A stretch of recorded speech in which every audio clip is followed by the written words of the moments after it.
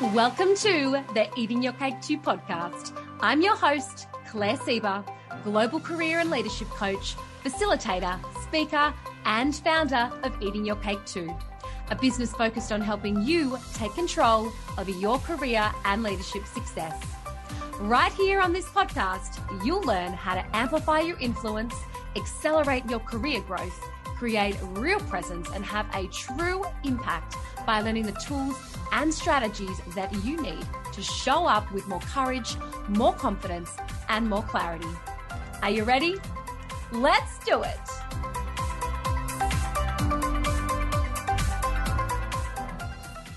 Meet Amanda Louisa.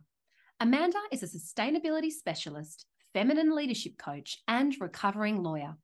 She helps corporations and women harness the power of feminine leadership to create thriving and resilient organizations, paving the way for a better future.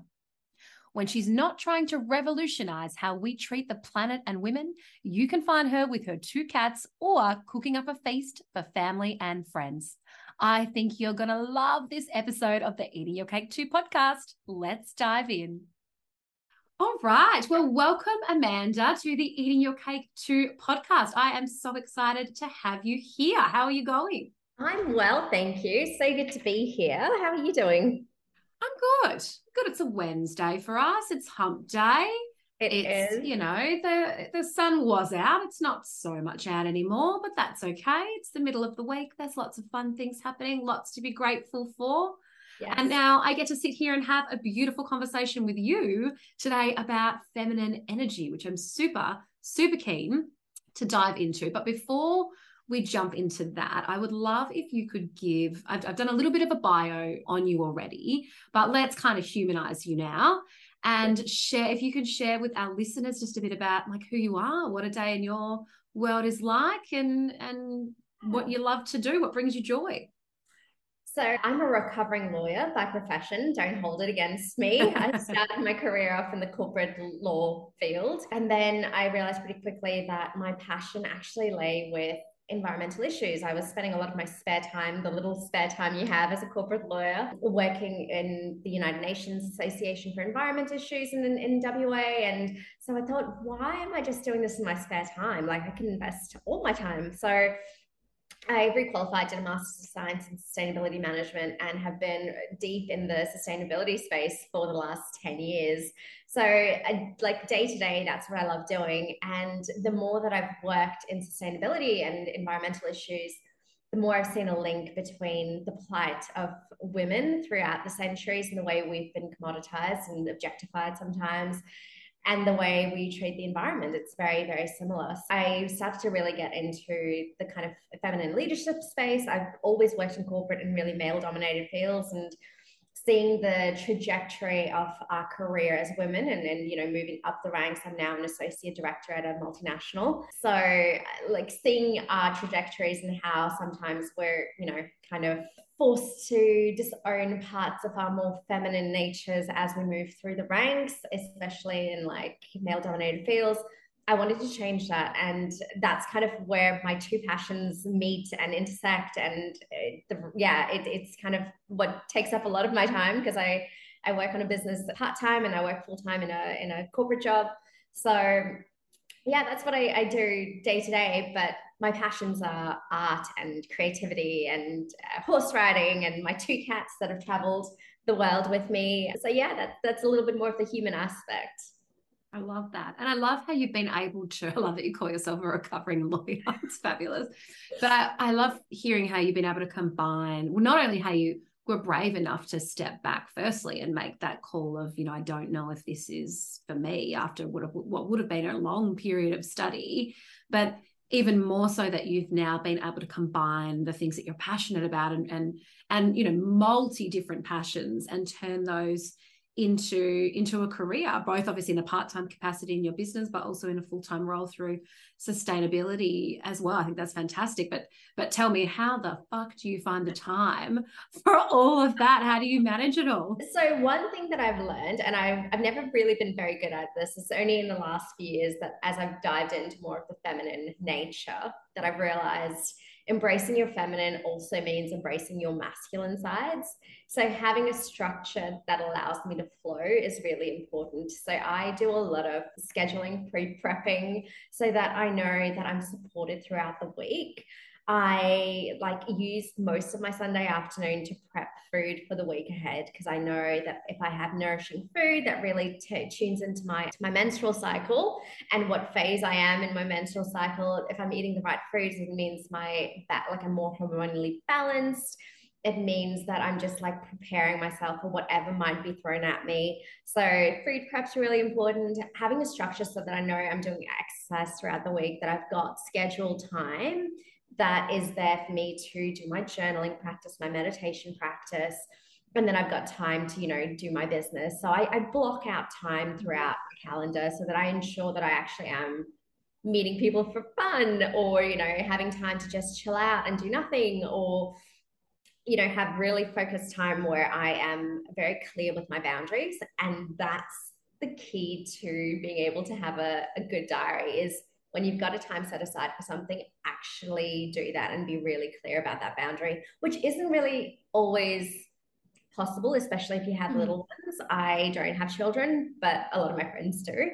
And being able to ask for help from your partner, from your friends, from your family, and like relying on that support network to help you live your best life so that your energy is vital and revitalized for others, is also kind of part of the deal, right? So if you're burned out and if you're feeling overwhelmed and you don't have that structured time for you, you're not actually helping the people around you that you love. So what you're giving is not the 100% that you could be giving.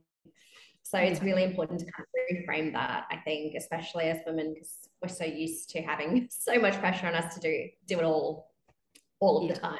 Yeah. Yes. Yeah. 100%. And I guarantee you that there will be a number of women listening in right now, just nodding along going, yeah, But I'm curious to know, so I'll be the sort of first to say that I guess I understand the concept around sort of masculine energy and feminine energy, but I'm by no means an expert in that space at all. So I would love if you wouldn't mind giving, I guess, me, but also our listeners as well, almost a bit of a 101 in sort of what does that mean, like in terms of that space and actually defining what masculine energy is versus feminine energy and how that plays out in the workplace, but I guess also in life. Like what does that mean? Yeah.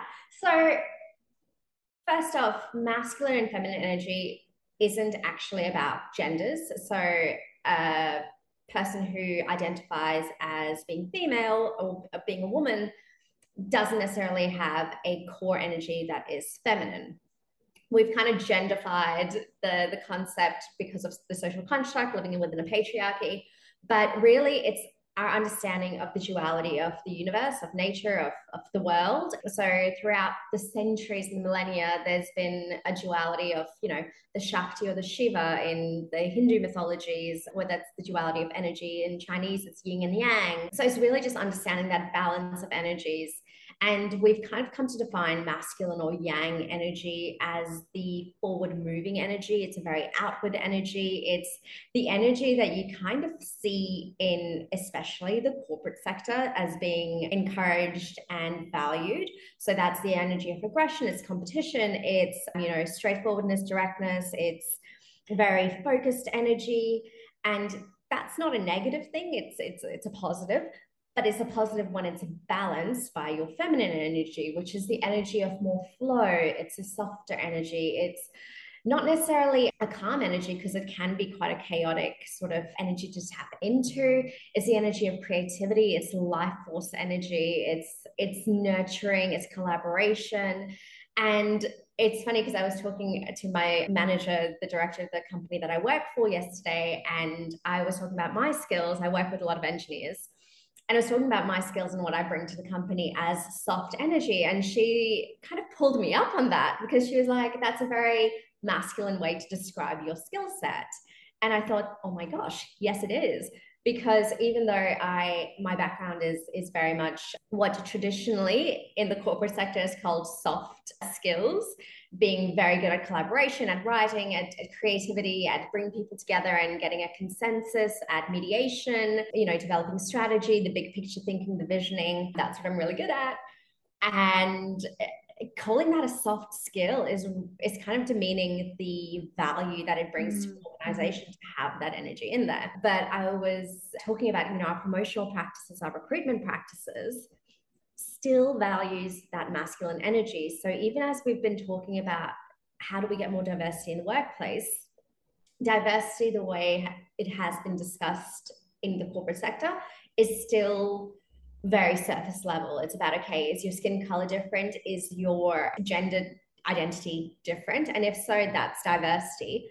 But the actual energy you're bringing to the boardroom, to the table, is still needing to be compliant with the status quo, which is directness. It's, the people that are sitting at their desk till 8 p.m. or, sending an email at 1 a.m.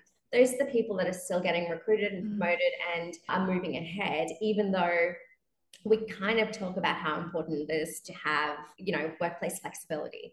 So what the reality is with what's actually, the ideology is very different. So that's just something that's kind of been coming up in terms of how do we get more of this feminine energy valued in the corporate sector and the balance it could bring. Absolutely. And I love what you're saying around how sort of feminine energy or masculine energy is not, it's not that you only have masculine energy if you identify as a male, or you only have feminine energy if you identify as a female. It's something that, from what I'm hearing from you, is we all have both. Workplaces or organizations are seeing probably more of the masculine energy side because they've been constructed that way for so many centuries. But we're essentially saying, what I'm hearing is that, people who identify as men also have feminine energy. It's just traditional rhythms and processes inside workplaces are potentially only promoting people based more on masculine energy, which as we're sort of sitting here talking about this, I identify with this so strongly. And even in my own, I think looking back, even in my corporate career, even the way I run a business now is still heavily, heavily leaning in the masculine in terms of like, what do I need to do? Get it done. Forward planning. What's next? Directness, task focus. There really needs to be a greater scope for the feminine kind of side of things and that feminine energy and that balance. So I love absolutely what you're saying. How do people go about, I guess, identifying in themselves where they're sitting or perhaps which way they're leaning, more or less towards? Yeah, there's a kind of twofold answer to that question. The first part, I should kind of just note that we have grown up in a society where we're so expected to be in our masculine that we almost have a masculine shield that we as feminine identifying beings or women, our people who identify as women, we tend to internalize that culture so much that sometimes we just need to be able to go beneath what we think is our actual response because we've been programmed into thinking that's our response.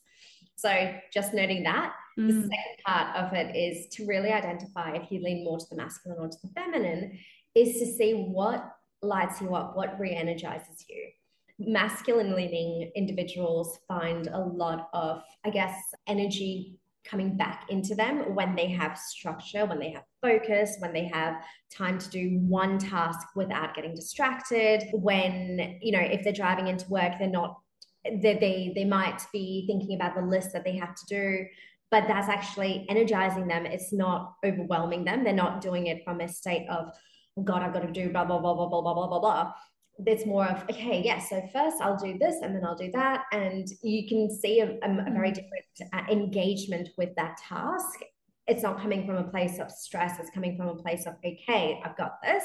And it's an energizing thing. Feminine beings, we tend to prefer the idea of connection. So for me, I feel very nurtured when I go into my workforce and I can stop and have a chat to a friend and grab a coffee before I sit down and make a list of the tasks that I need to do. So that's how I start my day. And it's something that energizes me and I feel really connected to that. It's when I have the connections with people more than the connection with the particular task itself. So that's one way to identify which way you're leaning, whether you feel more energized if you've got space to create, to whether that's cooking or painting or dancing or singing. if those small kind of creative elements really, really light you up, you probably lean more towards the feminine than necessarily doing a task that's more focused and detail oriented, which is more of a masculine kind of leaning energy. But to be honest, we have a spectrum. We're not one or the other. There's no duality. It's this and that can be true. We can be both. And to be actually a healthy feminine or a masculine, it's about integrating the both aspects of ourselves and bringing harmony to those aspects, kind of like the yin and yang symbol, right? You've got the chi symbol, and that's kind of a really beautiful embodiment of what a feminine masculine should look like. Yeah, absolutely. And I can, we touched really briefly before we started recording as well around sort of burnout, and I can see even through this conversation like the link to that by leaning too heavily or only leaning into sort of that masculine energy and not embracing or finding and creating space for the feminine energy, which is more around sort of that, nurturing and collaboration. And I think things like that you were saying earlier, connection. So it is critical essentially that we find a way to integrate both. And I can see so clearly how probably people with a tendency to only lean or be in prolonged periods where they're only leaning so heavily into the masculine energy find themselves in a place of stress and overwhelm and burnout. Absolutely. Yeah. It's a big risk. And I think we're so programmed to be productive. We don't look at rest as a right or a privilege. We think of it as like something that we need to earn. Yes. And it's actually just part of the cycle. So it is a danger, not only for feminine leaning beings, but for masculine beings as well. Yeah, it's so true. And so how do we, because everything you're saying is resonating so much, especially around the earning rest and things like that. Like, I think for me personally, that's a pattern that has just been so ingrained for so long. Like, I use that language all the time, like I've earned a break. Or you're just human and rest should be something that we value. But how do we go about creating a new path? Like, how do we go about kind of unlearning those behaviors and making way for better ones? That's a big question. I know we need a whole episode just for that. I know. Let's revolutionize the world. I believe if we can learn to find safety in our bodies first, I think a lot of us are running triggers within our system, patterns of overwhelm that have been ingrained for a long time. I do a lot of work around intergenerational trauma and the science behind how we can inherit certain traits in our DNA and how these are passed down from one generation to the next. And if you think about it collectively, women have been oppressed for millennia, not just centuries. And there's so much evidence and research done on how some of these patterns are actually genetically passed down into our systems. And then add that to the understanding of how your nervous system works. Your nervous system is the central system that regulates your entire body. It's connected to every nerve ending. And that's what puts you in the fight, flight, freeze, fawn kind of stages of overwhelm. So learning to create safety in rest is really vital. I think a lot of us have grown up in very hectic environments where our system hasn't learned to regulate and has been co-regulating with people who are already stressed out. So we kind of thrive and find normality on living at this level when our body is kind of programmed to live on this level. Yeah. And when we drop down to this level, it can feel really unsafe. So that rest period can feel really threatening. It can feel constrictive because that's not our norm. So even though it's not healthy to be up here, that's what feels normal and comfortable for us. So it's really working with our bodies, especially as women, to find safety in calm, in quiet, in and rewiring our system to be okay with the pause, with the rest, and understanding that we are cyclical beings. We have a cycle that's 24 to 38 days because, that's our hormonal cycle. Nature has 4 seasons. So the winter is a very vital part of revitalizing nature so that something new can be born in the spring. And yeah, I think really just understanding and reconnecting with our own cycles, with our own body, our embodiment is probably one of the biggest gifts we have. And in so many ways, our body has been turned against us, like we've turned against our own bodies by the way we treat it, by what we see on social media, by internalizing so much of those patriarchal values. You know, we push ourselves when we really should be tuning in and listening to what our body is saying. But if we don't feel safe doing that, if we don't feel safe in our own bodies, how do we start building that relationship?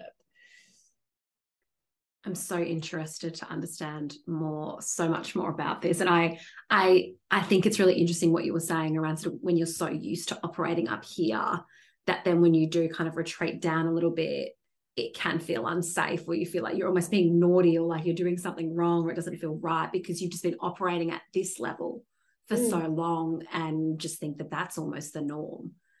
But it's just, as we've just been identifying, like it's just something that's not healthy, it's not sustainable. But with the way that we live as a society at the moment, and like you said, social media and marketing and everything in between, it's constantly being pushed at you, isn't it? And it's almost, in a lot of ways, it can feel hard to push back on those constructs a lot of the time. And so I think that's where, then going back to what you were saying about feeling unsafe, that's where that can feel hard too, when you almost push back, and then you can feel almost a little isolated for doing that. Absolutely. Yeah, it feels very triggering, and you can be quite activated when you're trying to set those boundaries. Yeah. So what do you think then? Because we've sort of been talking, I guess, a bit about like what people can do at an individual level to understand more about themselves, and to kind of work out, you know, what opportunity might they have to integrate both energies a little bit more consciously and deliberately. But then we've also kind of identified that at a collective level, or at an organizational level, things are still, you know, we're still kind of going to get hit with the masculine structures and that kind of masculine energy, that promotions are made, decisions around promotions are made on salaries, et cetera, et cetera. So with that in mind, what do you think that organizations can start to do in order to allow a better integration of both? I think it really falls down to awareness. And by that, I mean, I love working with women who are moving up the ranks. And when you are an embodied leader who understands your own nervous system as you're moving into those positions of leadership, you can really influence the energy of the room when you start to understand it. I think that's one of the key parts, is to start putting your hand up, saying yes to opportunities, even if it feels like, oh God, this is a bit of a stretch target. Like that's literally what I've just done as I've taken this new role on. Has gone, I put my hand up for it. I said yes to something that for me felt quite like, oh, it's a big thing. And just really starting to have those discussions in meetings, and pulling yourself up, like my manager did to me when we're talking about skills, and calling them soft skills. And shifting our conversation around, okay, well, actually this is a really valuable part of the conversation that we need to have, and understand that competition isn't necessarily the only way to advance your business.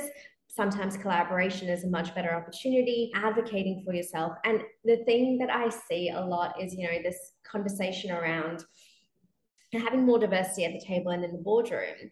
And I've seen comments come through about, well, just pull a chair up to the table, even if nobody makes room for you. And I have a real bugbear about that, because as a woman, I know I've been at tables talking about issues with a complete room of men, and my voice is not heard. So I can scream as loud as I want. I don't normally, but I can speak as loud as I want. But if the people at the table don't actually value you, then how do you're not going to be heard. So it's not less pulling a seat up at the table. So I think it's also working with masculine energy as well, obviously working with people who are men, doing more education around this issue. The patriarchy hasn't only hurt women, it's hurt men as well. They've been forced to disown part of themselves just as much as we have. So it's not about turning one gender against the other, it's about inclusivity and working together to create a new structure, which is going to be very triggering. We can see the patriarchy still clawing its way institutionally, systemically, through a lot of the decisions that have been made in the US, here as well. So understanding that, there's going to be pushback, and staying strong in our beliefs and in our understanding that we can change the world. And it's going to take time, because it's millennia worth of deeply ingrained systemic issues. It's not going to change overnight. And it is about working together, creating education, creating more conversations where we can hear the other side as well, because I think our ability to have complex discourse is not something that we have really been able to continue as social media has been created. We have conversations with the same people. So sometimes engaging with the people who disagree with you and who are coming at it from a very different angle, being able to be regulated enough to do that, I think, is such a huge part of creating that change, because when somebody feels heard, you can actually understand something deeper about why they're resisting the changes that you're trying to create. Yeah. That's a great answer. I love everything that you're saying, and I resonate with you as well around the comment of pull a seat up. I have been in the same position as you multiple times, where BYO chair, but it doesn't really help me when I'm sitting there speaking and people aren't actually listening. So it's a multi-pronged effort in order to be able to truly see gender equality. And I also agree with you completely around the fact that men are impacted as well, like, the society we find out. And actually, the podcast episode that is live, my latest episode, was a wonderful conversation with a woman called Marcia Lawrence, who talks a lot about how we need to, or in lifting, we need men to help lift women as well, because until we can kind of totally shift that construct and normalize it and make it easier also for men to do things like, be the stay-at-home parent, work part-time, be the person that takes the longer period off when they have a child, whatever it might be. Until we can normalize those things too, we're going to be continuously banging our heads against the wall. So completely love everything that you are saying, and feel like we could talk about this for a long time. But I want to ask you, I've got two more kind of quick questions for you before we let you get back to your day. The first is a question that I ask all of my guests. I'm a big believer in kind of sharing books or TED Talks or quotes or whatever it is that we love and we live by. So have you got a book or a quote or a TED Talk, whatever it might be, that you feel, is the first thing that comes to mind for you as being something that sort of changed your life? Yeah. So it's funny. The quote that comes to mind is a Maya Angelou quote, and it's, "We do the best we can with what we know, but when we know better, we do better." Love that. And that's been playing out for me in the last few days, and being really gentle with ourselves about that, because we definitely do. And that's not only us, but everybody's doing the best they can with what they know. So this is such a triggering kind of conversation when it comes to, overturning the patriarchy, creating a new system, gender equity, and the fact that we're still 267 years away from seeing gender parity, according to a UN study that was released. So, there's a lot, and it's big, and we're just all doing the best we can with what we know. And as soon as we know better, we do better. In terms of like a book that I think is really great, It Didn't Start With You, which is a book by Mark Woolen. I've actually got it on my desk. And it's really around understanding our patterns and understanding how we carry generational patterns that might be influencing our behaviors without us even realizing it, because a lot of the decisions we make are actually subconscious. It's a very easy to read book. It's scientific, but it's not overly scientific for people who don't love science and don't geek out on it as much as I do. But it's a great book that really just brings that little bit more of compassion to your patterns. So if you've repeated a few patterns and you don't really understand why, knowing that it could be a response from your own nervous system that's trying to keep you safe, and that just being able to befriend that and bring it to awareness and and creating safety for that pattern to change instead of trying to force it into being something it's not. It's such a powerful way to nurture yourself and to grow instead of like pushing through, which is kind of a thing you see a lot in self-help, which doesn't actually help if you've got deep shit to deal with. Yeah, absolutely. Yeah. Great. I love that. I will absolutely check that out, and I'll put that into the show notes as well so people can find it. And then last question from me is, if people have got questions for you or they want to connect with you, what is the best way for them to do so? I am on LinkedIn, so you can find me at Amanda Louisa. And I'm also on Instagram. So I'm at the Amanda Louisa. So that's probably the easiest way to jump on and just see some of the information that I'm sharing, and engage with me that way. Jump to my DMs, have any questions. Slide into my DMs. Absolutely. Well, I will make sure that I put links to both of those in the show notes as well. But thank you so much for your time today, Amanda. I feel like I have got so many questions still around all of this space, and I hope that it's really planted some great seeds in the listeners as well to really reflect on for themselves and how they feel like they're currently showing up. Thank you again, though, for being on the Eating Your Cake 2 podcast. It's been an absolute pleasure. It has. Thank you so much for having me. Well, that's it for another episode of the Eating Your Cake 2 podcast. It has been amazing to have you here, and I am always so grateful for you taking the time to pop me in your ears as you go about your day or night. Remember to follow me on Instagram and Facebook at Eating Your Cake 2. And if we aren't connected on LinkedIn yet, reach out and say hi. Thanks so much for listening. If you enjoyed this episode, then I would love if you would leave a review so that others can find the podcast and come and hang out with me here too. Until next episode, you've got this. You can do it. You are doing it. And remember to back yourself and what you have to offer.